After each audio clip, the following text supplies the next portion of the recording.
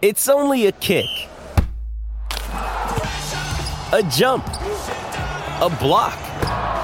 It's only a serve. It's only a tackle, a run. It's only for the fans. After all, it's only pressure. You got this. Adidas.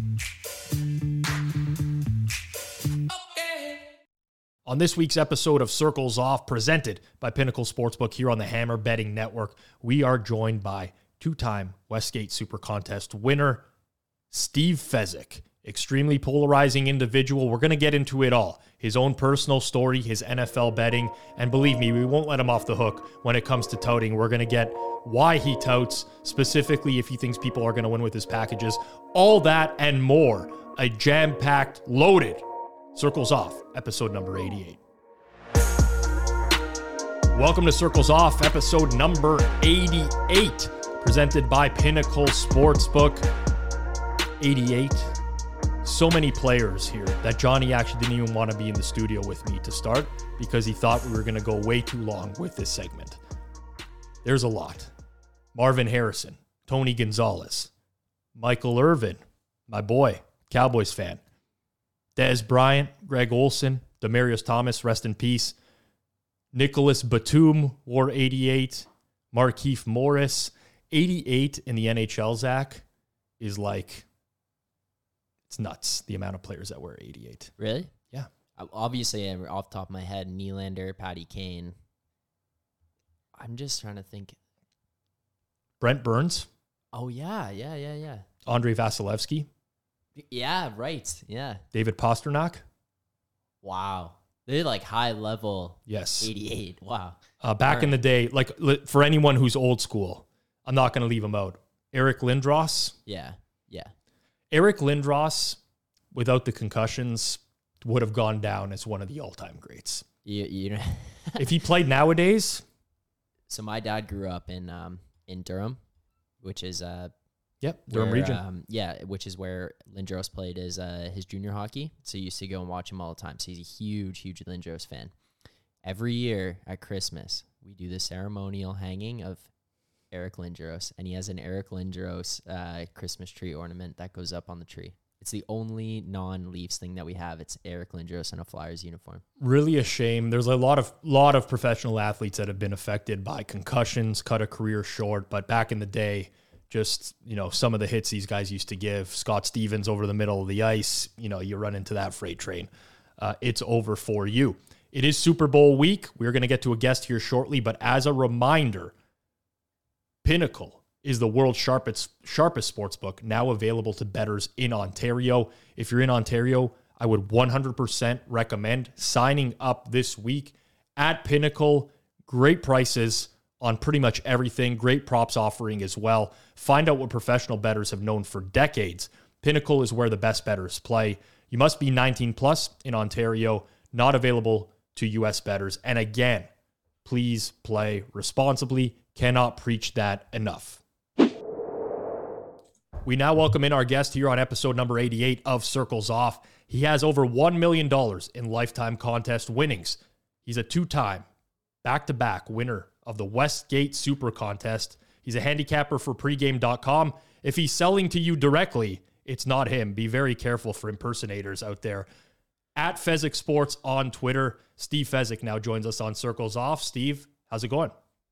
Well, thank you for having me on the pod. I'm humbled by it, and we should have some lively discussions about various topics. And what better time than right before the Super Bowl? Absolutely. I've been very interested in having you on for a long time. You are one of the most polarizing people in the gambling Twitter space. There are some people out there that give you a really bad rap. I know that my opinion of you has changed over time. I'm a type of person who, I guess, maybe is quick to rush to judgment. We'll get through the tough questions as well here. This is not going to be just like I have to do my due diligence in asking the tough questions. But for those who don't know you, Steve, give a little bit of a background on yourself and mainly how you got involved in the betting space. Sure. So I'm a math geek, former corporate guy, actuary, worked for Transamerica in Los Angeles, was an executive with them. This is in the early 1990s, throughout the 90s. And I started going to Vegas in the pretty much 1994 on during the football season and discovered, wow, this is really profitable, outstanding opportunities. By 1996, I was coming to either Vegas or Reno every other weekend. I was rotating with another actuary partner of mine, and he was going up the weeks I couldn't make it. And we're betting sports and doing, frankly, better at that than we were in our executive jobs. And then finally, by 2001, I made the move and I headed to Vegas to bet full-time and to gamble full-time. Okay, so let's walk through that a little bit. Obviously, the actuary component helps. We have a mutual friend of ours who's been on Circles Off before. It goes by Plus EV Analytics on Twitter, also an actuary in the space. Very, good depth of knowledge in terms of numbers.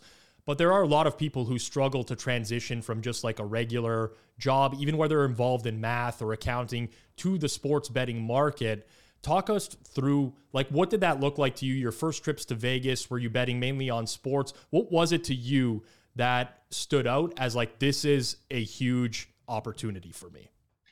Sure. And I was born in 63. So I started coming to Vegas in the late 80s. And to be honest, I played blackjack. Blackjack's beatable. Read some books about it. Took my shot at it. Never really had much success with blackjack.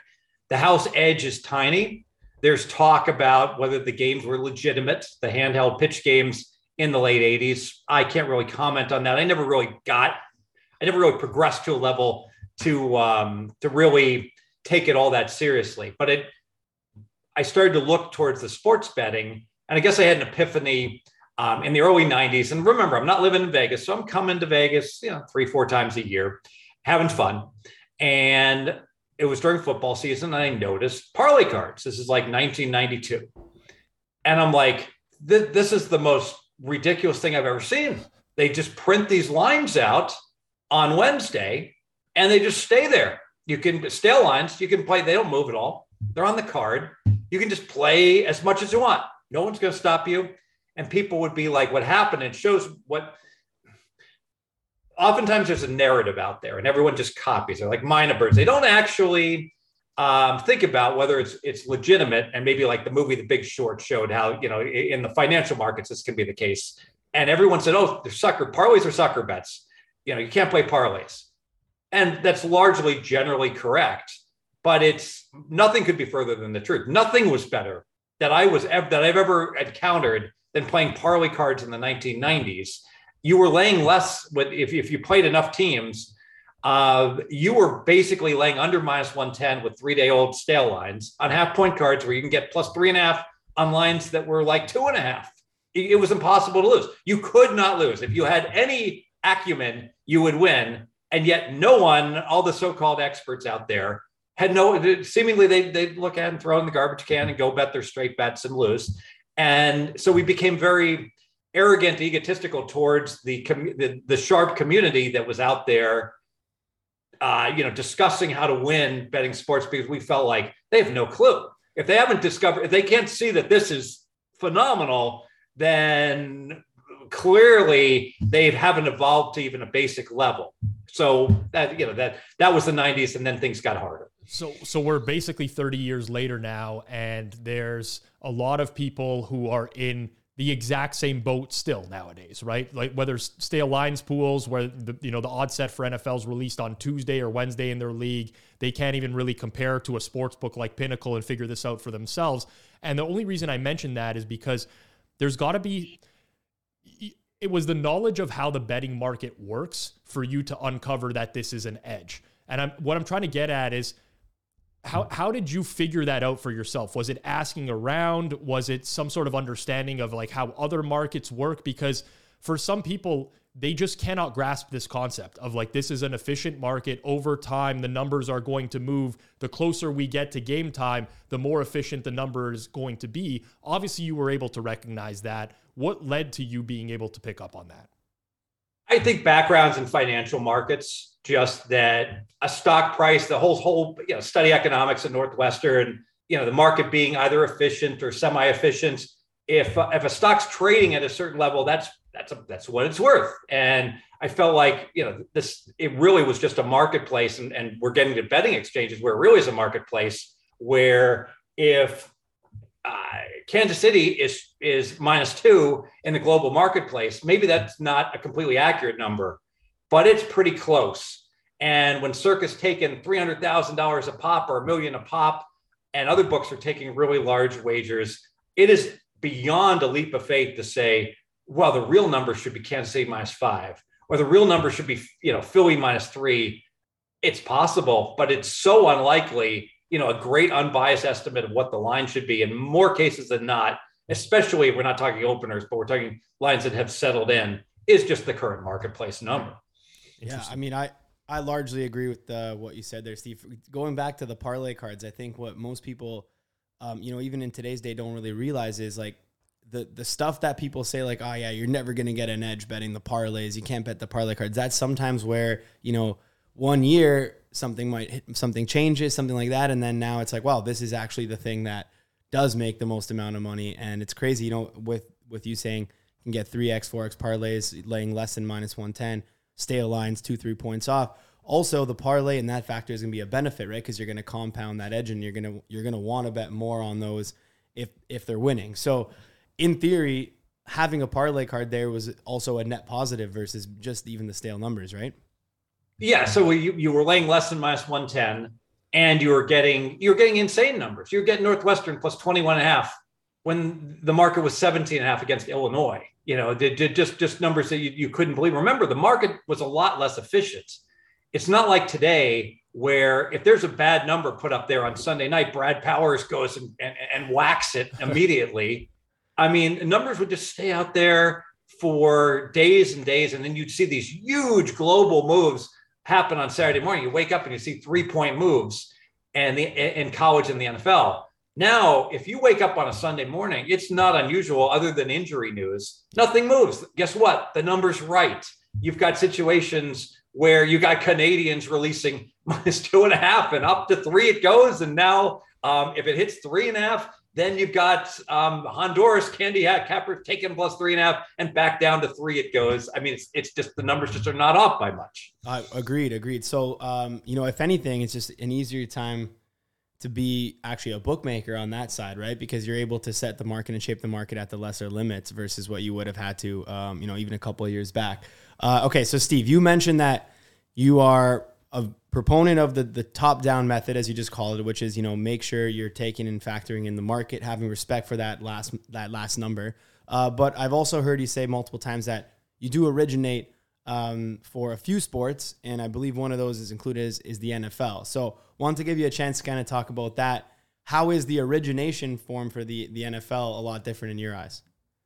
Yeah, so as a content guy, I have to originate in the NFL because to be able to talk as an expert, I need to be able to do my own work. So I come up with my power ratings. I try to minimize the player personnel stuff because it's just not my expertise. So I'm aware of it. I've got what the backup quarterback's worth versus the starter.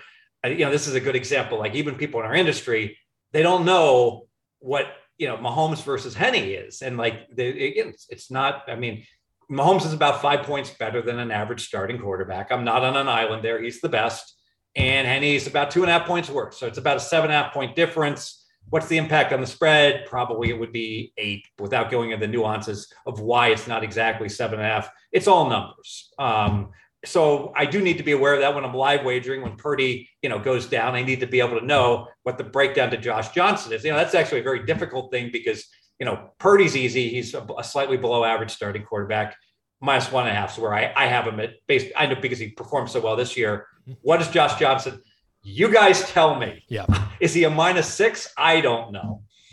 Right. Now, I had a couple of good games last year, actually. Based off watching Josh Johnson, you could argue he's a -20, but that's obviously an exaggeration. But just because we brought this up, I got to bring this up. It's a little bit off topic, but so Steve, you mentioned you're live betting. Okay, bam, Purdy went out. I got to pick up Josh Johnson. You know what was crazy? As soon as Purdy went down, every single Josh Johnson sport card on eBay sold. And it's crazy. It's just another form of beating a market. Yes, right? of It's like course. if San Fran comes back and wins that game and Josh Johnson has to play in the Super Bowl and wins the Super Bowl, that card is 10, 20xing in value. And you just picked up a bunch for $5, $10. It's crazy. But when I saw that, I was like, wow, the ultimate steam chase. Well, Josh Johnson should sign a deal with Johnny Cash. I've been everywhere, man, because that certainly would be popular. As far as so ideally, in an ideal world, bottoms up is fantastic. Do both. Do top down and bottom up, and do all these sports. This sounds great. You become an expert. Think about how strong it is to be a strong bottom up handicapper and do top down. So Right Angle Sports is about to release their plays. You've got your numbers. They say set up Xavier over. You're like, yep, I agree. I'm betting it.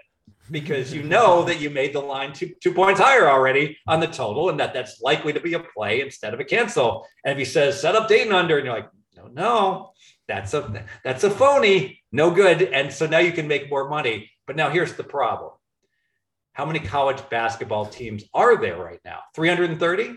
Yeah. So let's say we spend 2 minutes a day on Villanova, Reno, UNLV, every one of them. And a lot of handicappers do this. Well, that's 11 hours a day, spending a crappy 2 minutes on the team. How are you going to know all the nuances of a team? How are you going to know Texas A&M's flight got rerouted and their planes, trains, and automobiles today in their game in Arkansas? True story. You're not. It's just impossible. So I'd make the case that all these guys that do nothing but top down, bottom up handicapping like this and do every team, they don't make anything. None of these guys I know, I mean, they win, but they work 100 hours a week and they grind out a living because let's say it lands you on 3 bets and you're betting 1,000 a game and you're hitting 55%. It's still nothing. You're making $150 a day. Go work at McDonald's as a manager. You got to find ways to make a lot more money than that if you're going to do this for a living. Whereas by contrast, my friend Bill Krackomberger, he can't name a player on Texas A&M, right, but he might have 40 college basketball bets on a Saturday with his network of people and he'll do very, very well just doing top down, he's relying on some others doing the bottom up heavy lifting. So, Steve, are you making a ton of cash then betting on sports? Am I making a ton of cash? That's are you making cash bet on sports? Like how's the ROI coming? What would you say your projected earn is compared to like the media stuff? That's it. That's great to compare. I make more betting than from the media stuff. But I mean, I live in Las Vegas. I hear this question. I get this question all the time. Do you win? And it's like, I think it's a silly question. No, I'm a professional gambler and I lose. I have no idea what I'm doing. I mean, like a poker player, do you win? Everyone wins. Everyone that is good wins. Yeah. The challenge is winning a lot, of course. If you're a poker player and you, for instance, and you can't beat a 1-3 no limit game against tourists in Las Vegas, yeah, I mean, I don't believe you. All you have to do is read Ed Miller's books, work on your game for 6 months. My 11-year-old son can win playing 1-3. I think they'd probably kick him out though. But the problem is, how much are you winning? It's like, are you winning $6 an hour? Well, maybe you should probably find some place else to work. It's maximizing what you're doing, how you're earning, etc. So that's very interesting, and I want to pick up on that because I think the top down, bottom up conversation is very fascinating. And me and Johnny are polar ends of the spectrum on this. Although I'm closer to the middle than maybe I let on a lot of times. So I incorporate some top down. But a left wing activist. I've originated sports successfully for a long time. Baseball for a while. That's where I started. Eventually lost my edge there. But hockey and the NFL, NHL and NFL. And there's an inherent advantage I find in that you're talking about scaling, right? And winning money and winning a lot of money. And there's something to me that's pretty nice about being able to just bet at a certain time of day, not even sometimes in the morning. You don't even have to obtain a ton of closing line value depending on, like in the hockey market. I think it's just very, very unique.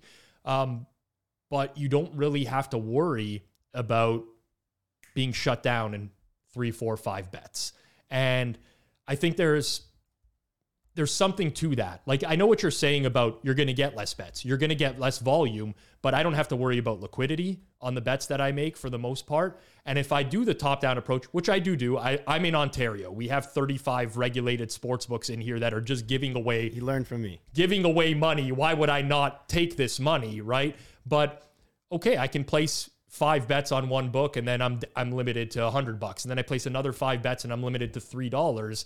It becomes exponentially harder to scale. So I think that there's like a happy medium to be found there where people can still find it valuable to originate, make their own numbers on games, try to beat a market at scale. Maybe it's not at post, maybe it's not game day, could be overnights or whatever, but I still think that there's some inherent value in that.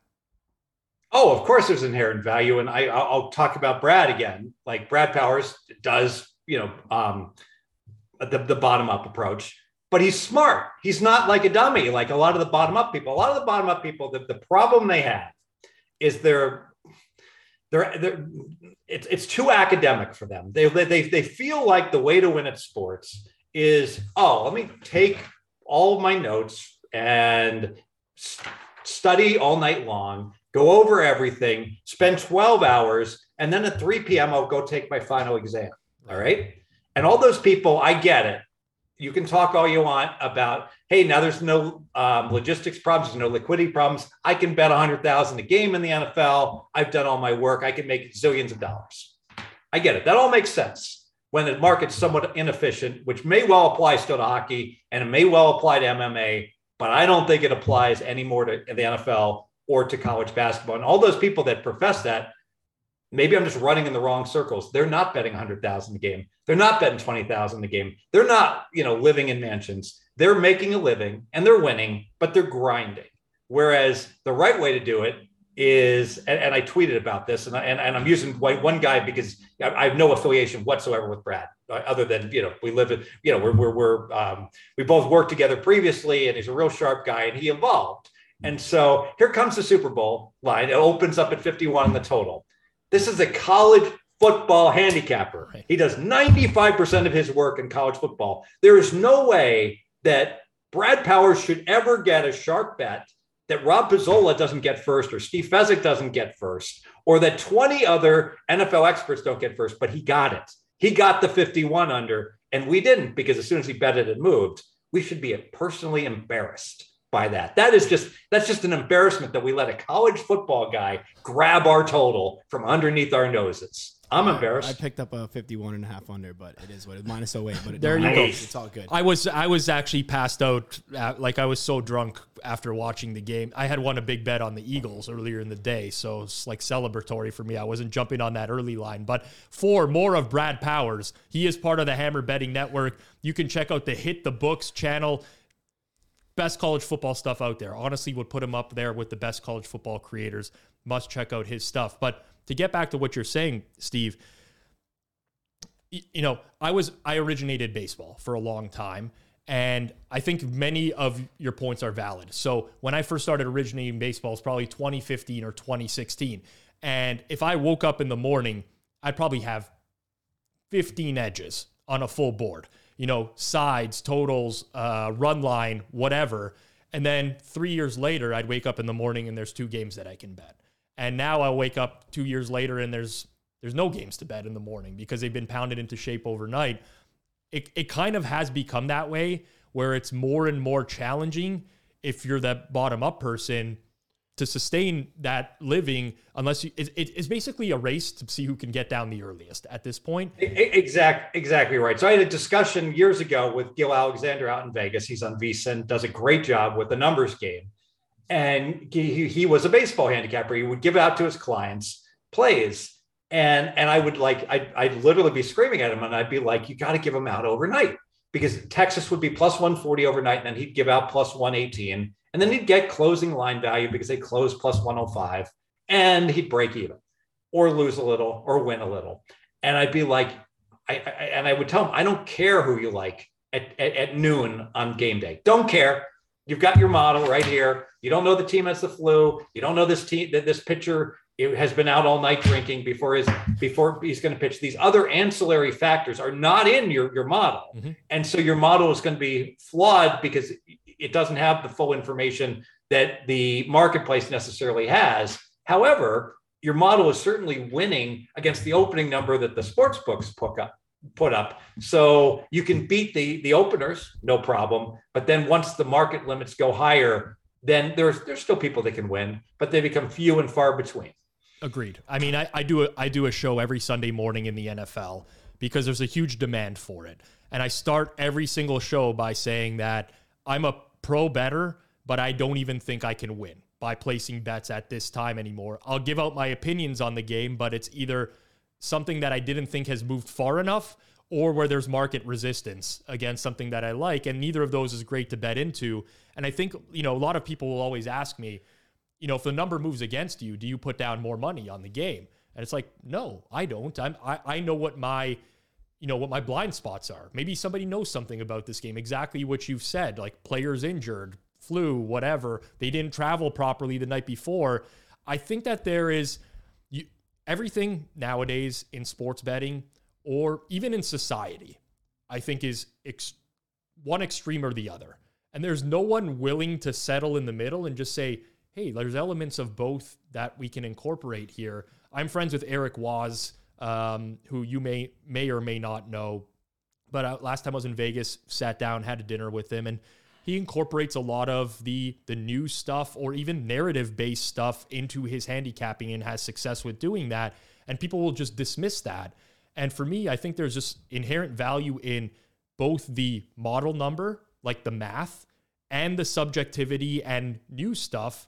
And if you can combine them together, you're better off than just taking one approach or the other. And I'm not sure whether or not you agree with that. I agree 100%, not just in sports betting, but in life. I'll use far be for me to further polarize the United States. But the biggest problem we have is that it's everything or nothing. All right. You either don't want me to be able to go out and buy a rifle to go hunting, or you want me to be able to go out and buy the biggest bazooka available in the marketplace. Can we have somewhere in the middle? Right. I think is a you might personally disagree with that, but I think we have the compromise that is where we should land and have, instead of just being so adamant that you're right and I'm wrong about everything. And so you hear all the time, the only way to win betting sports is blah, blah, blah. Now, there are dozens and dozens and dozens of ways to win betting on sports. I will say there are some ways that are better than others, because if you just calculate what the expected edge is, if it isn't that high, you should find other methods. The left versus right and centrist idea is funny, but at the end of the day, I think the reason we don't get the center stuff is because then both people are just unhappy. Yeah. You might as well just be then you're both mad. It's even worse. And it's probably the same with the CLV debate and the truthers and stuff on Twitter as well. Personally, I do think originating actually has a significantly harder work, more risk, less upside than top-down approach. And mainly the reason why is when you're originating, it actually, if you are not as thorough and don't put as much time into it, your mistakes will be amplified. Yep. If you're doing the top-down approach and you fuck up a couple bets or you're not there, you miss a couple moves, worst case, you got a rough market number and you're there. If you're an originator and you're just betting your opinion into open market every day at the same time and you win, you're going to win a good amount. If you lose, you're going to lose a lot of money. You're going to lose more than you would have won in the upside scenario. So I'm a big proponent of not originating the major market sport, not originating NFL and stuff like that.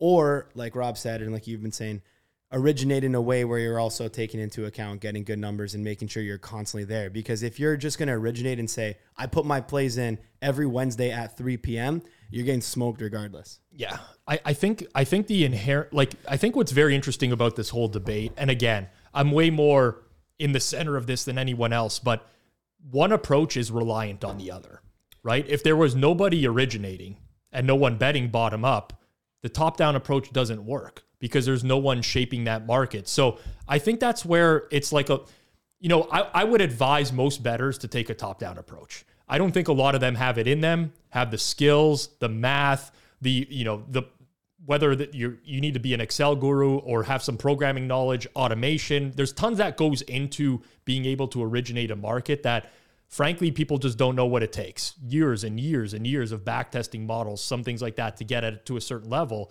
But if I was to never encourage, like if you're to discourage that and say, oh, you should never do this, then the other approach, the top down, doesn't work. There's no one in market to shape it for you. Nah, it's still and using just building a model and doing it in a sport, even if you're not successful, will build betting acumen and make you better across the board.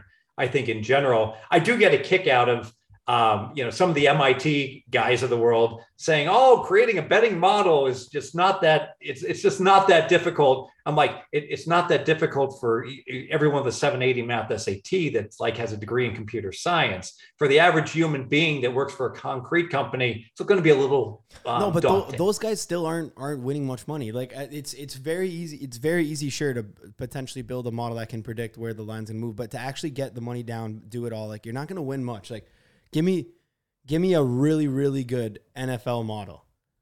I don't necessarily think that I would earn significantly more than maybe I do right now on NFL. A really good NFL model, you probably like 2% ROI, 2 to 3% ROI on a ton of liquidity. Sure. If it so like give me the chances. Like if you're telling me, yeah, this model is going to earn 2% or whatever you get down, you have the info. Yes. Okay. I'm going to crush that, obviously. But what I'm saying is like, give me a good NFL model in a sense that like this could potentially beat the market this year. We don't know if it's going to beat the market this year, but it's high likelihood. Obviously over time, it's going to change. Sure. It might earn this year. Next year, I might go ham on that one. I'm going even harder. Now, guess what? Don't have an edge. Gave back all my profits from last year plus doubled that because I went hard on it. Like that's the risk of getting a good model and stuff like that. And then obviously, yeah, go ahead. Let me address this because and I'm sorry if this comes across wrong, but like I'll talk to experts and they'll say, well, I personally did have a losing year, betting football this year. Like they have no idea how damning that statement is. It's impossible to have a losing year. It's not like Brad Powers isn't going to have a losing year in 100 zillion years because he's making too many bets where he's playing under 52 when it closes 41. I mean, your edges, you've got to find bigger edges if you're actually having a losing year or your bet sizing. I do get it. I mean, if you've had great success, and you're betting $50,000 a game and the like, and you can't, then you certainly could. Billy Walters could have a losing year in the NFL because he's playing with smaller edges. Yeah, well, if you're not staking correctly, then obviously the variance will get you and you have a losing year. Or if you're playing like super, super aggressive, definitely you can have a losing season per sport. Well, also to Steve's point, like if you're betting the NFL, you might end up with 50 bets a year if you're just betting sides and totals, and you know what the variance is, even if you have just a 2 to 3% edge. Yeah, you could lose on 50 bets, but to lose like on the full year, with the top down, it's like you're just not trying or you're not doing well. I mean, I'm going to have more than 50 bets that I make on Sunday just in live week. Exactly. Yeah. Yeah. Exactly. I mean, and people be, that's crazy. No one could win playing that. I use an example with the opener in the Super Bowl. Within 15 minutes, I had bet at the same book, Circa. They don't care. They're a tremendous book. I went ahead and bet plus 1.5. I missed the 2.5. I think Crackman got it. So I took Eagles plus 1.5. And then literally 15 minutes later, I took Kansas City plus 2.5 at the same book, not even at different books, the same book within 15 minutes. So there you go. You have a little bit of a middle there. And then as of right now, I mean, depends on the juice you got there, but both of those look to be decent prices as of this exact moment, at least. Yeah. And it doesn't even matter. It doesn't even matter if they're good prices. The Eagles could close -5. It's still a good middle. Oh, fair enough. There's nothing wrong with it. Fair enough. I just more meant like, typically, I'm not a proponent of middling or scalping or arbing games. If I'd rather just bet the one side that is going to give me the EV and leave the other side. And this is a great discussion because I have people are critical of me. I have an always play back philosophy. So if I'm using the top down approach, let's say I'm Right Angle Sports is about to release, okay, and they give out Michigan under 134, and I get it. I'm fortunate enough to get it, even though I'm not going to get much. It's going to move. And then it drops down to 131. And then there's a 130. I'm like, I'm playing over. And people are like, well, wait a minute. You've got this great CLV closing line value. Why would you possibly dilute that? And I'm like, because I'm not a big fan of please God, Right Angle Sports be right on this game. I mean, but they've won 56%. Doesn't mean they're going to win 56% going forward. Leap of faith. There's plenty of handicappers out there that have long-term 30-year records that have hit, 54, 55%. What do I expect them to hit going forward? No way they're hitting 53.5% on their releases on game day. No way. Well, the way I see that, Steve, is if you don't believe that they're hitting 53%, then you can play back. And then if you're going to win playing back, then eventually the market will play back. And then the closing line will be efficient anyways in the long run. So for me, I'm going to disagree. It doesn't matter. I'm going to disagree. There's too many followers. There's too many lemmings in the market. There's people. So why, if you don't agree, like if you're making millions of dollars, why don't you just slam back everywhere and then you get free money? So why would you not, why are you not playing it back into range then if you disagree? If you tell me we're going to flip a coin, okay, and if it comes up heads, I'm getting plus 100.25. How much should I be betting on that? Well, I'm saying I've got. But what you're saying is it's moving back down 4 points, and you're like, nah, now I'm just leaving it there. If you don't think that the 4-point position is good, you probably have at least 2 points in college basketball, right? So at a minimum, you can play a 2-point ARB depending on the juice and be profitable in that depending on the game total. So if you're looking at a 4-point move, if that doesn't move back at least 2 points, and Ras had the edge. And again, I have no affiliation with Ras. Like we got to have Ed on or something like that. I'm not defending Ras and saying they're going to win by any means. I'm just defending the concept here of eventually in the long run, the closing line value is more efficient every single day and every single bet that goes into it. So if Ras is losing, then that'll reflect in the market. Otherwise, you can make tons of money off that. Eventually, if they lose, let me just break it down. So Ras releases an under 134, all right, and it closes, and like 5 minutes later, it's sitting at 131. Okay, well, under 134 is going to win. What do we say? Call it 55%. Yep. Fine. I think that maybe you think 56%. I don't. Yep. We're going to all be in the same ballpark. All right, under the 134. So it goes to 132. Well, now it's right around 50% bet at that point in time, right around it. All right, and now it goes to 131. And so at this point, maybe let's say it settles in at 132, by example. So we've got a fine bet under 134. Why didn't I bet a zillion? Because I couldn't get down. The line moved too fast. I was only able to get a book or two. And then boom, Westgate goes to 131. All right, I'm playing over 131. That looks like it's going to be, 52.5%, 52.7% type bet, whatever it is.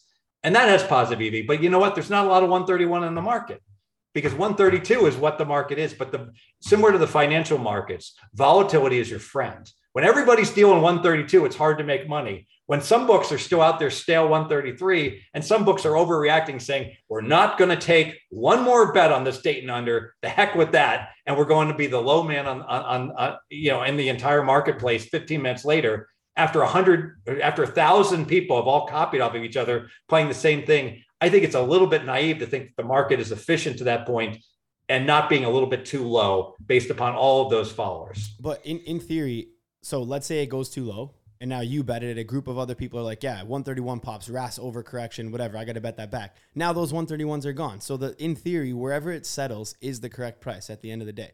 If they have overcorrected and it goes down to 128 and nobody hits it, 128 is the correct price. There's no overcorrection. If you hit it back up to 132, what I'm saying is like, I will hit them if I believe it. Like I can take down an entire market. You can take down entire market. We can take down entire market. So why are we saying like, oh, it's an edge or it's not an edge? Like wherever it closes, that is the correct line. It doesn't matter who gave it out or how far it moved. I agree. I've got to beat the closing number. And what I'm saying is the model of wait 10 minutes after a RAS release and play anti-RAS with the best number on the screen.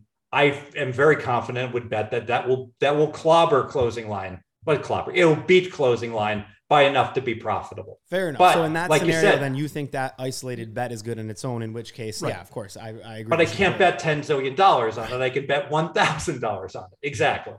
Right. Fair enough. So do you play back on any other scenarios or just that? I play back on good stories. I do this all the time in the NFL. I feel like when there is a good story, example, the Bengals O-line, they got 3 guys out. They're not going to be able to block anyone against Buffalo. That's a good story. So what happens? It opens 3.5, and everyone's going to bet Buffalo because it makes a lot of sense. And anyone who watched the playoffs last year knows the Bengals couldn't protect Burrow. and he's God and all, and he zips the ball out, but that's a real problem. So that line goes all the way to 6. And then not only does it go to 6, you can get +6 reduced. That's an example of I think that the good story gets disseminated too much in the market, where initially the -3.5s and -4s were good bets on Buffalo. But when you can take the Bengals +6 reduced, you got to do that. I agree with you. I think that there's often like an over move on a lot of these situations where, at that +6 number, like people are still betting Buffalo, saying like, oh, the Bengals offensive line, 3 injuries. It's like, well, that's already accounted for in the price. That's why the move happened in the first place. And I think we see a lot of this in the NFL, Steve, with the downgrade to backup quarterbacks in the first game, and where like immediately the news happens, right? Everyone bets it because it's a downgrade. Starting quarterback to backup in most instances is a downgrade, in a lot of cases significant. Of course you want to get on that, but it just keeps going and going and going and going. And I mean, anyone who's been betting the backup quarterback at post in the NFL for the last several years has made a lot of money doing that. I mean, I think this is like one of those situations where people just like, the number does, it's a price sensitivity thing, right? And obviously like the average person is not moving the market, but the difference between betting a 2.5 and a 3, the difference between tailing a right angle sports play at under 134 versus under 132, I think this concept is completely lost on a lot of people, especially with this, this saturation of these new bettors in the space because of regulation. Everyone just wants to be on the same side as someone else. I can't even tell you how many times people message me during the day, what do you like in hockey tonight? Well, I liked things at -120. They're -145 now. I don't want to tell them the team that I bet because they're just going to go bet it at a certain price. Do you think that that's ever going to change, Steve? Because like I struggle to see it changing just because of the lack of education in the space, and also just like so many people who are unable to grasp the concept for whatever reason. I don't think it ever will. And to use an example, like if all you did was like listen to every expert and podcast Monday and Tuesday in that Buffalo Cincinnati game, when the line was 4, everyone was going to prefer Buffalo that had a brain, because the number hadn't moved. So you're like, literally, you like put little check marks, color code it. Like 9 of my 10 experts all prefer Buffalo. That's got to be the right side. Well, that's big. If they'd done all their podcasts when the line was 6, that wouldn't necessarily have been the case. I even make the joke when a line is like 2.6, all right, on Saturday night in the NFL, oftentimes that line moves up to 3. Right. Because what's happening is that in the global marketplace, unfortunately, in the business that I'm in, there's a lot of handicappers. There's not one handicapper out there worth the salt that's going to give out a +2.5 when the line's 2.65. It's just like, I know you can give out +2.5 even money, but they're going to pass. Or if they like the other side, they're going to lay the 2.5. So that line is going to go to 3. And conversely, if the line's +3, lay $1.15 or -$1.20, a lot of times that line goes down to 2.5, just because every expert is landing on that game, and the public isn't sensitive enough to the fact, realizing, you know what, you can lay 2.5. You cannot lay -3 on this game. Understood. Fair enough. So, Steve, one question for you just in regards to the betting here is you mentioned Circa Sportsbook, and obviously you're in Las Vegas, but so where is like the bulk of your action, your handle getting down on? Is it more like the Vegas scene? Yeah, so Circa takes the biggest limit, so that's where I bet the most. And Caesars has really stepped up their game. Caesars is the second best sports book in Vegas. William Hill in Nevada? Yes. I only speak to Nevada. I live in Nevada, and so I'm betting in Nevada. And those two books, I would say, just because on the app, every other book, the limits are so low, and it's not so easy. So to use an example, I'll give a story. The MGM lets me bet on the app, and their limits are low. So I just happened to be at an MGM property. I went up to bet, and they said they voided the bets. They said, "Sir, you got to bet on the app." All right. Fine. So I put in the bets on the app at lower limits. All right. And I put them in. Then I walk up and I ask for, can I get a drink ticket? It's easy to get drink tickets in Vegas. It's no big deal. And they look at me, and the ticket writer says, "I'm sorry, sir. Drink tickets are only for people who bet at the cash window."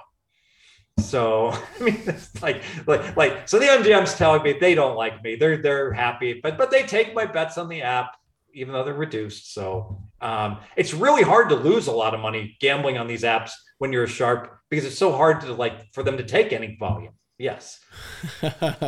At least that's a positive way to spin it. Right. It's hard to lose a lot when you can't bet a lot. That's for sure. Yes. Who are these guys on the internet? They're posting like $50,000 bets. Well, and it's like that's the thing, Steve. It's out. They're outing themselves, and they don't even know it. They're outing themselves in as the fish. movie The Sting. He said it best. One of the gamblers, they're playing a poker game, and they're like, they wouldn't let you play in this game if you weren't a sucker. Yes. They wouldn't let you bet 50,000 if you weren't a chump. The saddest thing, though, about that entire situation is you'll have the person who posts the $50,000 bet, $100,000 bet, as if it's some sort of flex, because we know why they're getting that. Like, all the sharp bettors know why that person is getting those limits, but then you have the following of people who don't know, right? Like, all the rec bettors are like, oh, this person must be like, it's just like this self-fulfilling prophecy where now this person gains credibility in the eyes of 99% of the people that are out there because they don't have they're just not immersed in the space and don't understand that this is embarrassing. And that's the biggest thing in the space. I'm bothered by many things. That might be the single biggest one, when people dunk on themselves and they don't realize it, but everyone else just eats it up. It's like, oh, you're the GOAT, you're this and you're that. And it's like, no, this person is not the GOAT of sports betting. And sports betting in many ways, it's like blackjack. No one's going to come out and say, I am a big man. I can go ahead and shuffle track like a god in 6 decks. And I tell you when the aces are coming up, because think about this. It's like, why, if you were that good, would you try to bring it to everyone's attention that you're this great mastermind that can beat the casinos and then ultimately get your limits? Now I'm in a unique situation. A lot of casinos will let me play that don't let other people play, because then I say positive things about them and you know why I say positive things? Because they let me play. Yep. And so I can see the positives, and why should I rip on a casino that's treating me well? The old influencer partnership. It's a little bit unfair. Like, I get it. And the same thing happens to me. Obviously, for the same reasons, I have a social media presence where if I wanted to berate a sports book, it's going to affect their business in some way or another. If I have done that in the past, believe me, they reach out to me right away to right the wrong. And they're hopeful that I will, spin it positively. But it is kind of sad that we've gotten to that state, because it's like, what about the poor person who, doesn't have your 60,000 followers on Twitter, Steve, who's in the same boat as you and gets restricted and can't do anything about it? I just hate how the industry has become, every bettor can be treated in a different way rather than every bettor is treated like the same person. So in some ways, I respect the South Point. South Point doesn't take my action. All right. So I can't bet at the South Point, Chris Andrews, and he does a fine job, and everyone loves Vinny Maiello and Jimmy Vaccaro over there, but they won't take my action.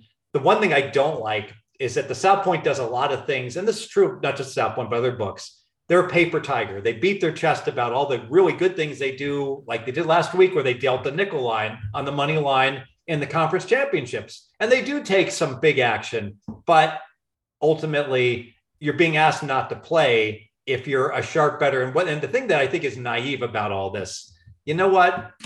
I can get Rob to go in there and bet for me. I can get the hitman to go in and bet for me. There's if I want to get down 24/7 against your book, and if you want to really make me angry, by calling me out, I assure you, I will hold no grudges, and I will get 10 times the volume against you than I ever would have gotten just betting myself.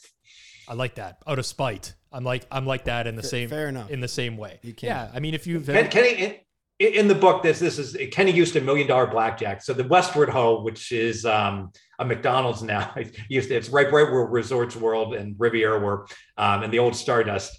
So $200 max bet, and they barred Kenny Houston. And he was furious, and he called it. He's got his blackjack team betting 2,000 a hand at all these different places. He's like, tonight's the Westward Ho night. Go in there, get the coupon, get the don't lose on 22 coupon. Right. Save it for when you double 11 and catch the ace. Then use it, save $400 instead of 200. It's time to pound the Ho. All right, Steve, I'm going to pivot here. I would be doing a disservice to our audience if I didn't ask you the tough questions. there will be people that are very upset with me for having you on this Circles Off this week, because they will say, oh, Steve Fezzik is a scam tout. He's selling picks, so on and so forth. If he's such a winning bettor, then why is he selling picks? I'll give you the floor here to explain your process in terms of the pick selling in specific, because generally speaking, I think it's something that people want to know about.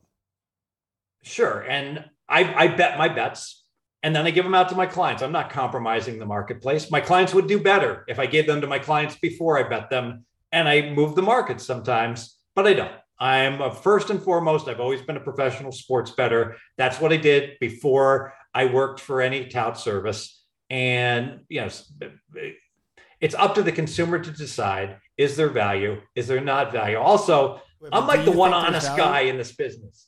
Do you actually think there's value then? Yeah. Do I think that's a great question? Do I think there's value? So I'm independently tracked by a guy named Computer Bob. He gets all my plays. He's tracked me over the years. I've won on 8 of my 10 years at pregame against market widely available numbers. And I have lost 2 years. I've had big years. Last year I won 100 units. And I'm the first to tell everyone, don't buy my picks. You want to buy, I know my picks are for sale. You can buy my best bet on a Monday night college basketball game, $22. All right. People are like, I'm betting on 200 a game. Should I buy it? No, don't buy my picks. I don't want you to buy my picks. The only way you're going to win is to buy my annual packages, get all my plays so that you're not paying $22 when you're betting $100 a game. And he's probably, you know what? You probably still shouldn't buy my annual packages. However, let's say you're going to gamble anyways, and you're going out there and you're going to hit 50%. With me, you're going to hit 53%. I think that's a realistic target. That's what I've hit historically over at pregame. And people derive pleasure also from winning versus losing and being a winning bettor. But to think that you could win betting low amounts is naive. And I lay it out to clients. I'm honest with them about that. So one of the biggest criticisms would be, okay, you sell picks over at pregame. How much is the annual package? Sorry. So what happens is that typically it's $999 for like football for the year. And then if you're savvy and you get coupons and you wait for like we'll have an early bird, you can get it for like $699. I'm just making these numbers up. They're approximately correct. Yes. Okay. And so I had a Super Bowl package that I put up, and I'm selling it for $39. You could buy it for $29 for 24 hours. You get all my prop bets on the Super Bowl. So what I was going to say more is like, okay, let's say it's $1,000, obviously average price, maybe 700, whatever. Chop that up. Let's say you're getting $350 a sub to your pocket. I don't know how many subs you have, but the point, and again, this is not my opinion, but what a lot of people do have a criticism with is like, if you are going to win, hit 53% or more in NFL, you won a couple super contests. We know you have the money to actually bet and get down. It's not like you're undercapitalized. Oh, I only have $1,000 to my name. We know that's not the case. What do you need the extra 10 grand for, 5 grand for from selling the picks when you can play that on, if you're doing so well, you can just make that money anyways? Well, I can't make that money because I am making it anyways. So this is just extra revenue. So Johnny Chan, let me use an example. So Johnny Chan is a great poker player, and people hire him as a consultant to help them with poker. Phil Hellmuth does the same. Why does Phil Hellmuth represent different poker? He's a great poker player. He could just play poker and make a living.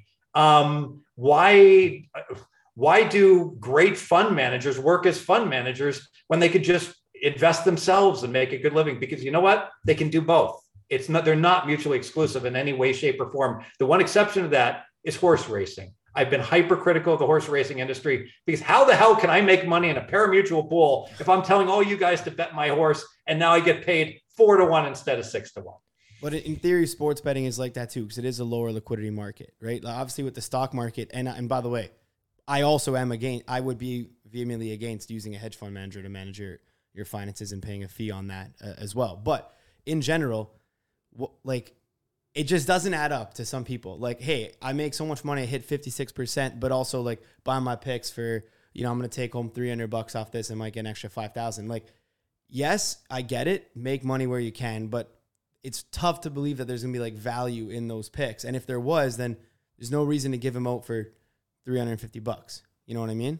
Or like why wouldn't you just like go get on a free roll somewhere with someone if it's so good and probably make 100 times that amount? How do you know I'm not doing that? All I'm saying is, like, in general, if the picks are good, there's no way you would want that to be sold for $300. And it's very hard to believe that the people who are buying those picks are going to be able to make money off of them in the long run. Like, do you disagree, Rob? I don't mean to call you out. I know I'm getting a little like attacky. So I don't mean to do that, I do disagree, but I've also been involved in pick sales before, right? I ran Prediction Machine for a year. I've been in there before. People are like, well, you don't need the money. You're betting on sports or whatever. It's like, well, I'm driven by money. And if I can still bet this myself and I still feel like I'm giving out valuable plays, which I did, I would never, by the way, like if I lost my edge or felt like it wasn't of value to anyone, whatever I'm doing, whether it's content, pick sales, product, I would never promote that. But I've been there, so I feel it. And like there's this tout chart that circulates all the time by Sprague, right? And then Rufus retweets it and this and that.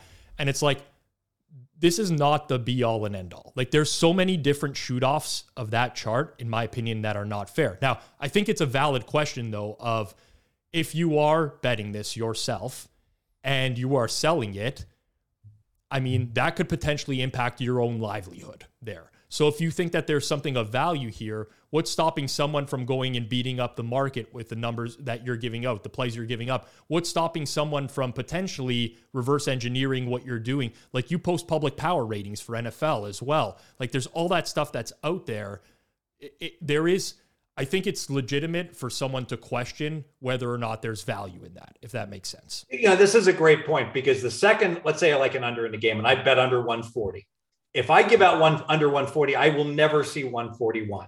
If I stay quiet about it, it's possible I might get a better number and be able to bet it again. So pretty much when I release that, there goes my second kick at the can, if you will, that I potentially could do. But I don't think you should be discussing me. I'm just a minor cog in the greater picture. Use Right Angle Sports. Why is Right Angle Sports? They bet their stuff. They compromise the market. I'll explain the difference. Okay, so I'm Please. glad you brought that up. So here's the. And if you guys want to just tell me after, hey, shut the fuck up. No, cool too. you're You guys entitled can to tell your me. opinion, obviously. So pretty much, Steve, okay. And I'm going to give the real limits here that we can get. Okay, so question would be, what time does your pick package come out for NFL? Like, when do those plays get released? It all varies. Okay, roughly, if you were to pick. Like, do any go out early week? Do any go out on Sunday? Typically, I'll have one or two releases early in the week, Sunday night, Monday, one midweek, and then come Friday and Saturday, I'll start putting up props and maybe one additional side or total. Got it. Okay, so what I'm hearing from that is like majority will come before the limits are super high, and that is good for the actual customers in theory. But so here's what I'm saying. You mentioned, here's the info we have. You release earlier in the week. You bet the play before it gets released. All right. So what that tells me is you're not even betting the max amount of money that you can bet on that play before it gets released because it's still a widely available market number that you're giving out. The limits there, you're betting in Vegas. Take down every Vegas out. Might be able to get 10, maybe a rebet on circa. It's 20, 30, 40. So you're not betting above 40 dimes a game right there. Already early week. That would be a shock if you're betting above 40 dimes a game. So what I'm saying is if there's so much value in those plays and you've hit every year, 56%, whatever, tracked 100 units last year.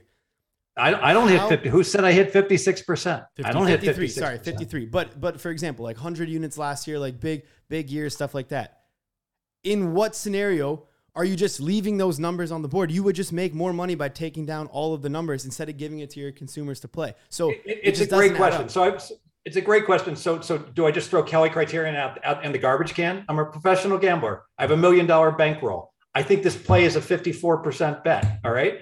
Which is really good on an NFL side. I have a 3% edge. Bang. That's a $30,000 full Kelly bet with a full $1 million bankroll. If I'm betting half Kelly, that's only $15,000. $15,000 is not going to compromise the NFL marketplace. So even then, early in the week. So then how'd you win 100? If you won 100 units last year, then there you go. There's your bankroll, well above 100 million. You've been doing this for years. You have millions in super contest winnings. Like it doesn't add up that early week. How am I going to bet $15,000 on a prop bet that's not widely available?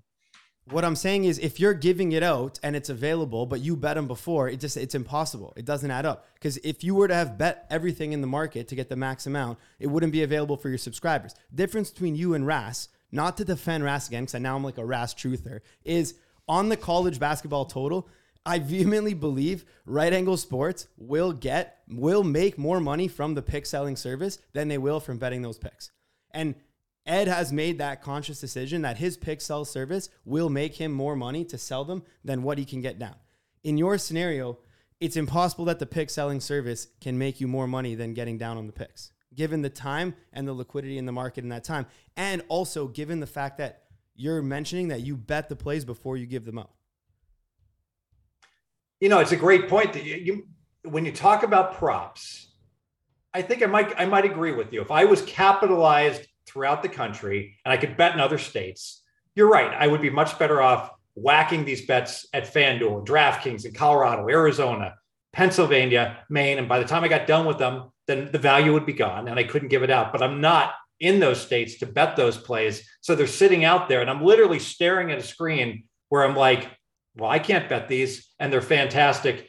And it's true. If I have a subscriber in California or Nevada that doesn't have access to these books, he's not going to be able to benefit from those as well. So, I mean, it's an excellent point that with the legalization of sports betting, it has become way easier to win betting on sports if you're located in certain states, to the point that there are people that have actually, they'll drive across Hoover Dam to bet in Arizona that live in Nevada. Think about that. It's better in Arizona than to bet in Nevada on sports. That's crazy.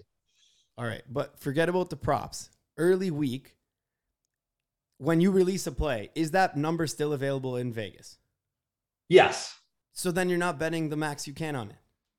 No, I am betting the max I can. I'm betting Kelly Criterion. What do you want me to do? Just go bankrupt? Are you advocating I overbet Kelly such that I put my risk of ruin out there? Okay, but if you want me to bet more than Kelly? I'm not saying bet more than Kelly. What I'm saying is if you just have did. been a proven winner for the past 30 seasons, including 2 Super Contest wins and 100 units last year, your Kelly staking should be far greater than, unless you're like just spending money like you wouldn't believe in Vegas. You should have a Lipsta bankroll at this time that enables you to bet more than 40 dimes a game, in which case you would have completely maxed out Vegas. And 40 dimes is an aggressive target for just Vegas right now, given that you can bet Will Hill Station, Circa, and then a couple others like, might be limited MGM. Here you go.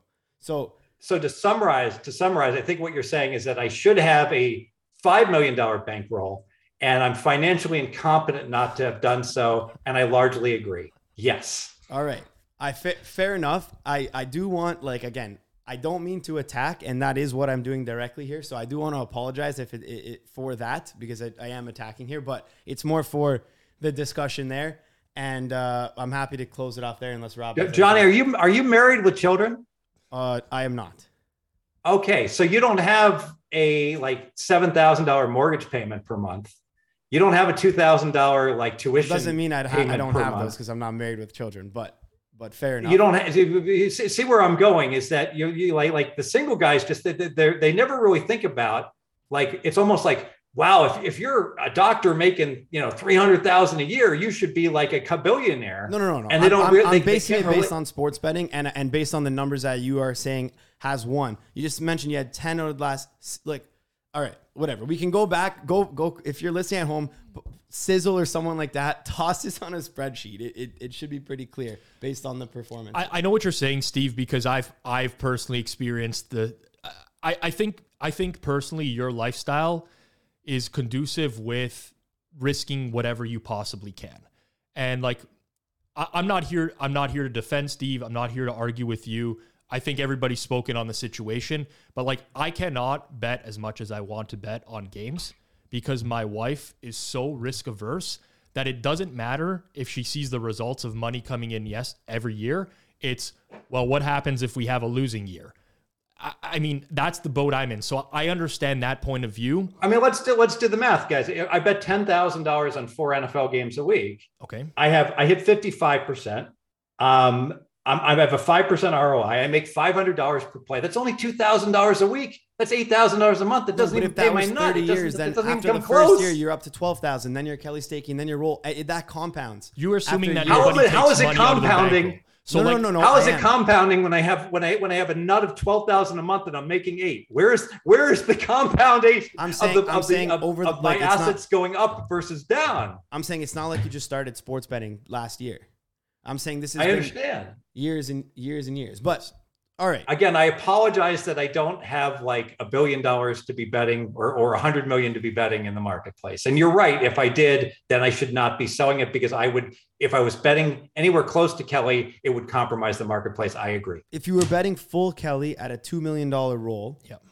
which if you're as good as you say you are, then you should have, then that's my argument. If you're saying, hey, my bankroll is only 1 mil because I have put other stuff into other investments and whatever, and I want to be risk averse, then in theory, Steve is correct on that. And then he should only be betting 10 a game, in which case can get that full fill at circa on an opener, does not need to actually move the rest of the market. And in theory, plays would have value and could still attract CLV. So that's my final. And I guess where I'm coming from with this, and I feel I'm being hyper criticized. If you go talk to Circa and Caesar, they'd be like, "Oh, none of these guys bet anything, but Fez does." So you're picking on the one guy in the industry that's the real deal. The reason I am critical, by the way, is, and I've said this to Rob multiple times, I do think you win, and I do think you are sharp from everything you say. I know for a fact that you win money.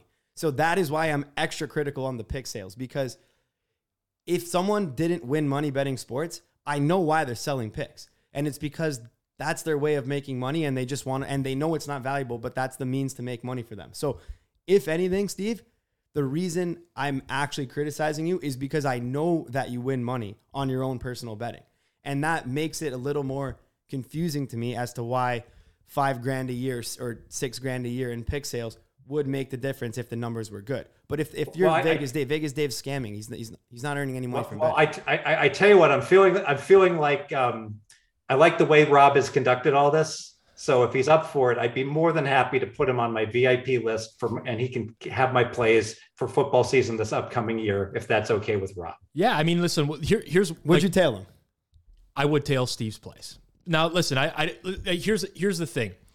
We have a mutual contact, right? In Hitman, for example, who I highly respect, and I know who wins money, who basically tells me Steve gets a bad rap in the space because of things that he might say on Twitter, so on and so forth. But I'd go to bat for this guy, and I would bet that. And like, to me, it's extremely important when my contacts in my community that I highly respect, that I know that win, would go to bat for someone else. So yes, I would. Now, would I advise other people do that? No. Like, one of my biggest criticisms, Steve, of the touting, which I honestly don't have an issue with touting in general, I just would go to pregame and I would, there's no picks history anywhere, right? I understand that there's marketing involved in pick sales and you have to promote short-term trends and so on and so forth, but I cannot find a Steve Fezzik picks history.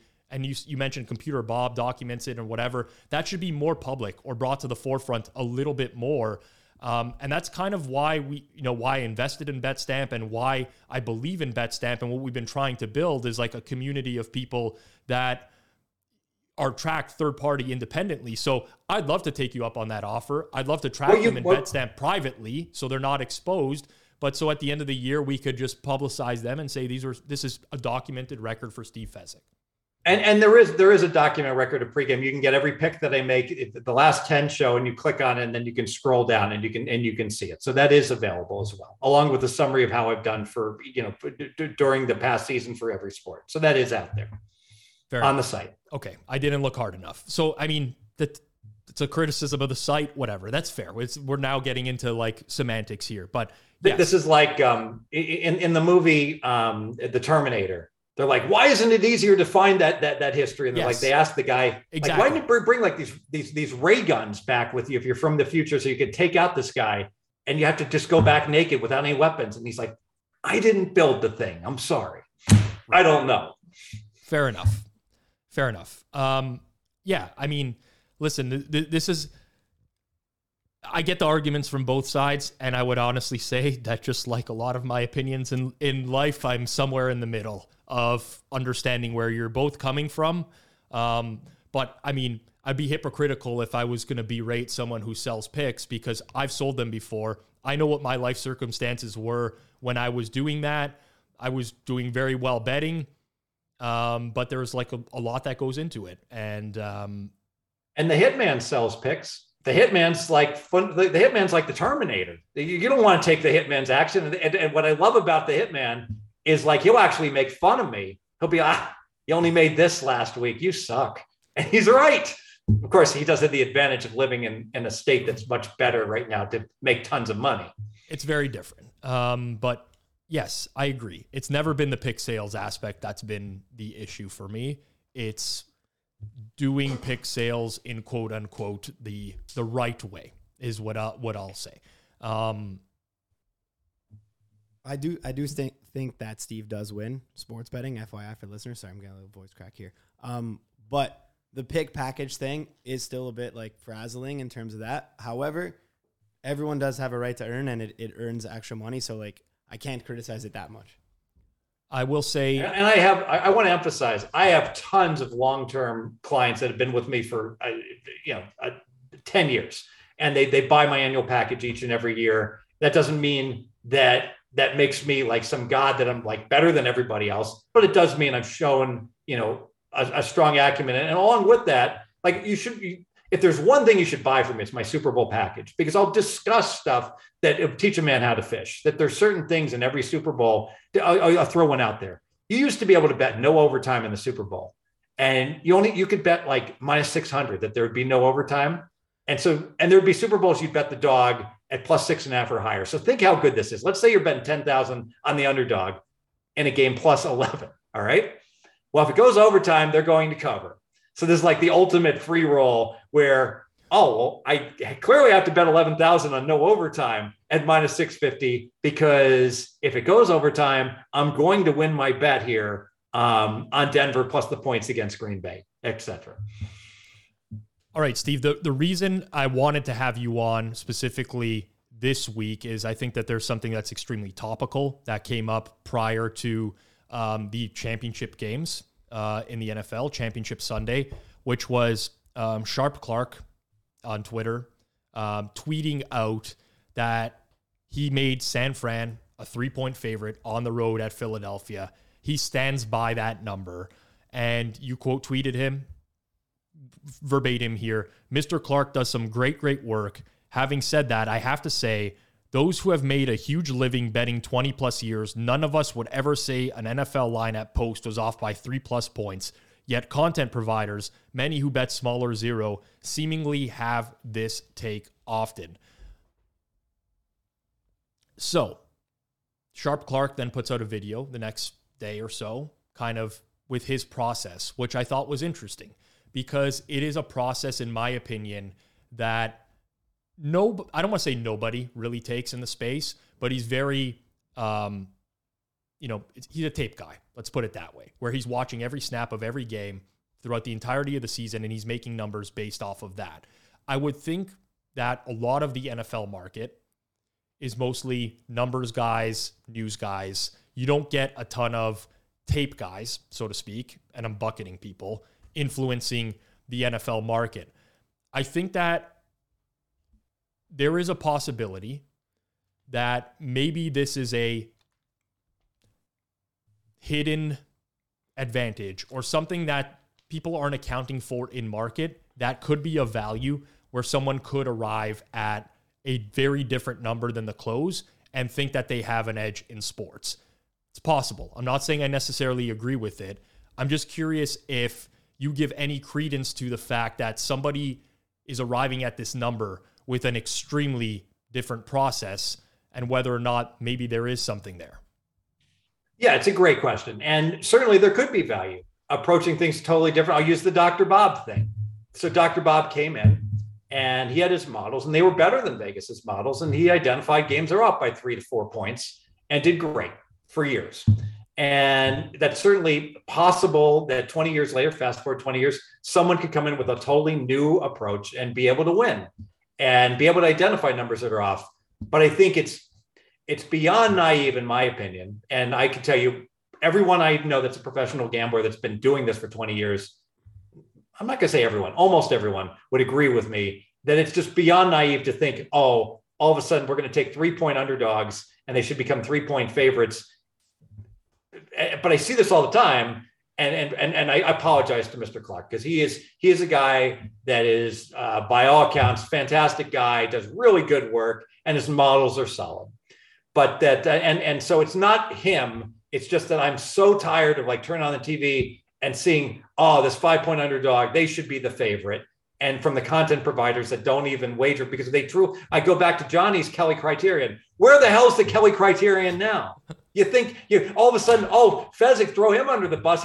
He's not betting full Kelly. He should be betting double Kelly and being a gajillionaire. But anyone else can say a 3-point dog should be a 3-point favorite, which means he should be betting 20% of his bankroll, and he's betting, hundreds, not thousands, not 10,000, not tens of millions. Where's the inconsistency? I truly believe it's a 64% bet, but I don't really believe it because I bet a couple hundred on it. I mean, come on.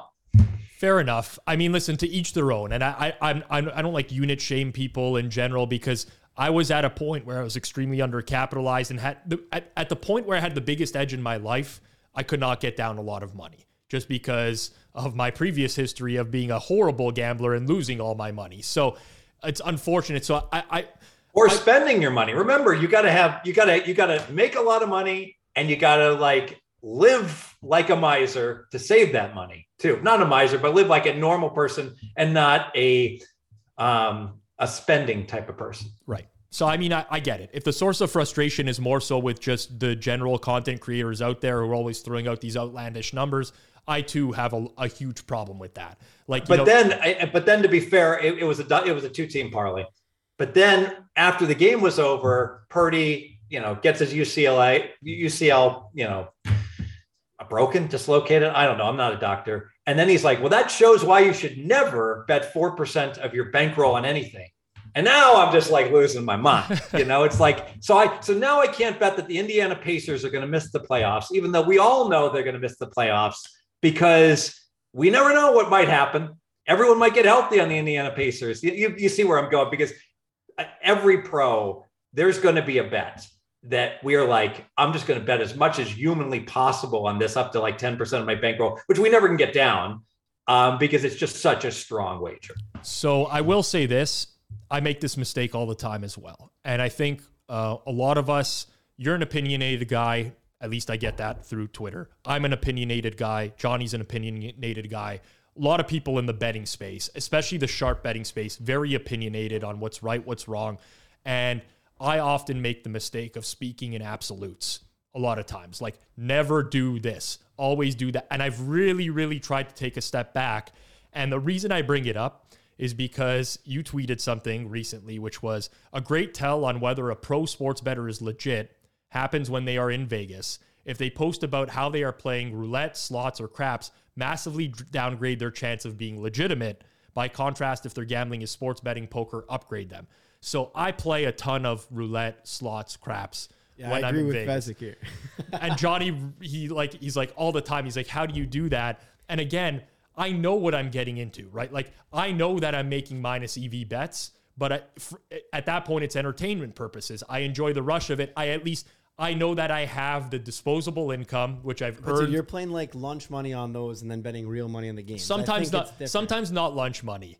But anyways, the point I'm making is that I think a lot of people can learn in general about just speaking in absolutes. And I think that there's a lot of scenarios where it's the same as the tout chart, the tout flow chart, right? That's just an absolute. It's you must fall into this bucket or into this bucket. It's no. There's 100 different buckets of people. And I believe on my quote, I said it's more likely. I didn't say it's guaranteed. Massively downgrade is what you said. Massive. Okay, I'm gonna recant and I'm gonna say just downgrade. And I know, and I did say there are poker players. And back to your case, Johnny, how if these poker players were so good and they really won, how come they don't have these multi-million-dollar bankrolls? They need people to buy them into tournaments if they actually have the edge.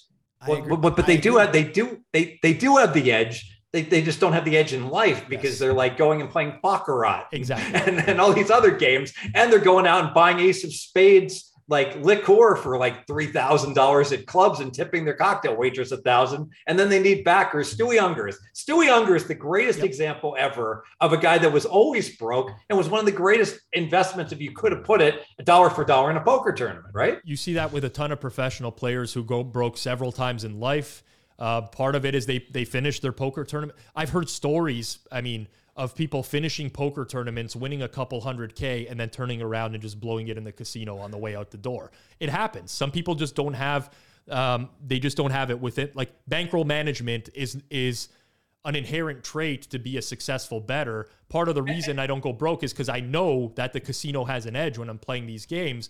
But I mean, I still enjoy that. But this, the slippage is really difficult. Like, well, why aren't you like so rich? It's like, I'll use an example. Your country took 200,000 from a group of mine that was betting the Canadian parlay card lottery, and there was a rule that said, oh, you can only bet $100 per day, but there was no rule that was enforced while people were betting all these parlay cards until they all wound up winning one week. And then all of a sudden, all the money got confiscated and they got threatened with litigation and they rolled over, and that money was never to be seen again. And you know what? That sounds like an isolated instance. That's one. I've got dozens. Anyone that's like, well, why don't you just work with more people? If you're so good, why don't you just work with all these other people? Because gamblers are not trustworthy. And I know that and I'm not alone here, can speak to, Billy Walters can speak to this, many people can speak to this. We have been stiffed by so many books and so many people that just have taken our money and have told us stories that is makes us extremely reluctant to want to work with anyone that we don't know well because of those circumstances. Fair enough. Out of curiosity, I don't know if you happened to catch the Circles Off episode. I think it was number 61. Where we 62, says producer Zach, where we reacted to Ross Tucker on the Even Money podcast, interviewing Simon Hunter of the Action Network. You were not on the episode that day. I'm curious if you know what episode I'm talking about or if you saw the reaction video at all. I heard about it, and to summarize, correct me if I'm wrong, I believe Simon described a betting syndicate, and it was clear Simon had never been part of a betting syndicate. Am I correct? That would be the one. That's correct. I think a good conclusion is that sometimes when you're asked a question, you're supposed to be an expert and you don't have the answer to it. It's better to say, I have no real experience with that, rather than to try to come up with what you believe the correct answer to be, would be my response. So I'm just curious about this because I watched that interview. Me and Johnny watched it. We reacted to it live. We had some people had been messaging me all kinds saying, you got to watch this interview. I figured, okay, we'll turn it into a piece of content. In hindsight, I felt a little bit bad. I mean, I don't like to attack. I do it. You love to attack. I don't like to. I seriously don't like to do it. I seriously don't. I don't like confrontation in general. But I couldn't help but thinking while I was watching that, if Steve Fezzik was in part of this, he would have called him out on this. And I'm curious if you were a part of that interview, would you have actually called him out on that and pushed him on that? It would have depended upon the circumstances and the like. But, I will say, I'm part of a group. You're never going to agree with all these other handicappers, but I'm not going to, if I'm under an umbrella, one of the handicappers gives out a total or buys points, it gives out a total on the Super Bowl or buys points on games. People say, what do you think about that, Steve? I'm like, it's wrong. Don't do it. Don't do it. I'm not going to go to bat for someone that's just doing something that you take 100 MIT grads that all bet sports for a living and you ask them all, should you tease the Super Bowl? And all 100 are going to say, of course not. You can just bet the alternative total and lay minus 240 on the same bet instead of laying minus 280. Why would you do that? No, I know exactly how that feels. I did a piece of content a couple of weeks ago where someone teased the Eagles up to plus 4.5 through 0 against the 49ers. And I vehemently suggested that the math is, do not do that. And it won. The teaser won. It's not as terrible as it sounds. I know teasing through the 0 and the like, but the line's essentially 2.9. Yes. If you get a 2.5 and a 7-point teaser at 4.5, let's put it this way. It's not as good as a long teaser, right? But that teaser's better. It's better than any other non-long teaser out there. I'm sure Unabated would agree. There are worse teasers that you can make for sure. And I'm sure Unabated would agree as well. It is Super Bowl week. This is the Thursday of the Super Bowl. I do want to get your thoughts in some general advice for people. So what is one big piece of advice you could give to those that are betting the Super Bowl in the coming days? There's 1,000 prop bets that you can wager on. I've run really well on prop bets, but part of that is because prop bets are much more beatable. They say bet the same on the big game as you do any other game. That's terrible advice. I was shocked. I saw Spanky give that out, and I agree with them about the side. Why would you bet the Super Bowl side? It's like the most bet into line ever. And maybe if there was one public team, the public will move a line. I'll go back to the Green Bay Denver game was probably one of the most famous Super Bowls. Elway was catching 11. Come on, that was a good bet. But that's because the narrative was that Denver can't play in Super Bowls and Elway's a choker and Green Bay is like a gauntlet team. But in general, why bet the side when you've got 1,000 different things that you can wager on, including whether the first kickoff is going to be a touchback or not? Right. There's a lot of advantage plays and bet. I'll use an example like when New Orleans was in the Super Bowl, you could bet who was going to get the ball first. Well, New Orleans was going to get the ball first. So there's some really, really good bets that can be made. And if you rank them in order, I find it hard to believe that the side of the total is going to be one of your 20 best bets that you're going to make on Super Bowl weeks during the 14-day period. So we did an episode on Super Bowl strategy last week, and I talked about something that I strongly disagree with other people in the sharp community who, I'm the guy that almost always bets. It depends on the situation. I don't want to say always. And again, never speak in absolutes, but the Super Bowl, in my opinion, is a very different game than week 13 of the NFL because it's the final game of the year. You have all these plays, trick plays that teams haven't used over the course of the year. They pull out all the stops to win it. There's nothing else that's happening this season.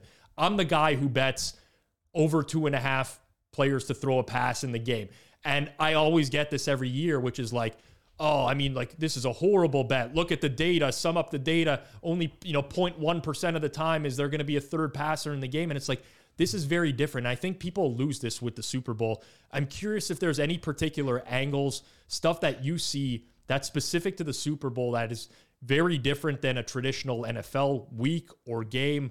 And whether I guess you agree with me on that, like don't treat this game just like it's an ordinary game. It's a lot different. Oh, I absolutely agree. I think even things like on kickoff returns, if I'm fielding a ball 5 yards deep in my end zone and it's the Super Bowl, I'm going to take it to the house. It's like, it's a big game here, so it's more likely you might get a return because of that. There's certain tried and true stuff. And I do think, don't look at the database for the year just alone for the teams. Look at the database for the Super Bowls. One thing that we've seen, and the market's gotten the memo, unfortunately, is lower scoring early in the games. Now, how much of that was Brady and how much of it's just nerves, teams being too conservative? So you look at a total and it's sitting at a 49, you should see a 10 in the first quarter and you should see a 24.5 for the first half. And the market's dealing lower than that because the first quarters and the first halves have been lower scoring. And I think that there has to be an adjustment based upon the historical lower scoring starts to Super Bowls. Fair enough. Totally agree. We'll leave you on this, Steve. It's our closing question for every guest that we have here on Circles Off. If you could go back 5 years and talk to a previous version of yourself, what piece of advice would you give to your former self? Wow. Can I go back further than 5 years? Sure. Take it back as far as you want. I would go back to me twice. I'd go back in the late 90s and I'd go back to me after like all my contests. I won the 5 contests like in 2008, 2009. And I would say, there was a poker player that won Player of the Year.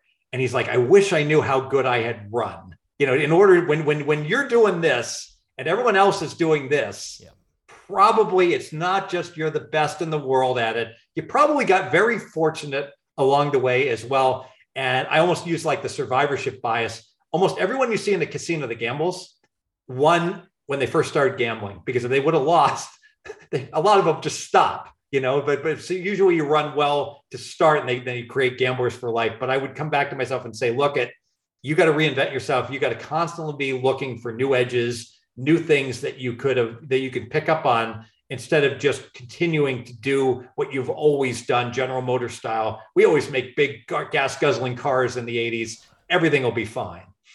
His name is Steve Fezzik. He's a back-to-back winner of the Westgate Super Contest. You can follow him on Twitter at Fezzik Sports. Make sure it's that account because there's a lot of impersonator accounts out there for Steve Fezzik.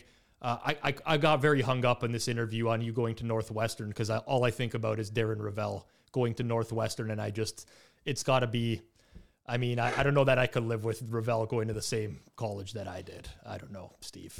I don't know. Steve, thanks very much. You're a good sport about this. Appreciate you giving your time to come on.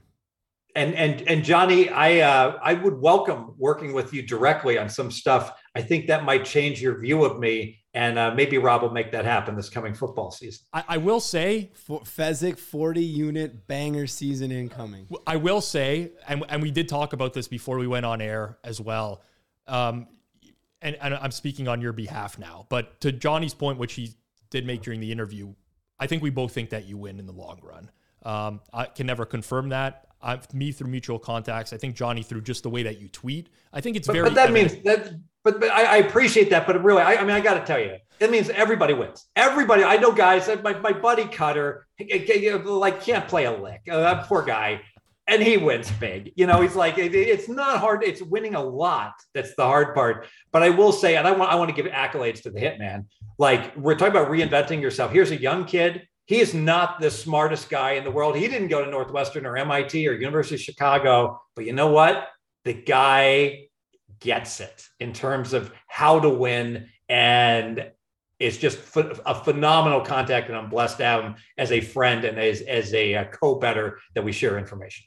I mean, listen, anyone can make it happen. I've known Joey Toons for years from when he was based out in Vegas back in the day. I'm not scared to admit it. Not the smartest guy on the planet. Don't know what he would score on the Wonderlic, but he figured out sports betting, and people can do it. I mean, it's there for the taking if you put the time in. Again, Circles Off episode number 88. If you liked our content, please smash the like button. Subscribe to the Circles Off channel. Thanks to Steve Fezzik for joining us. We'll be back next week for Circles Off episode number 89.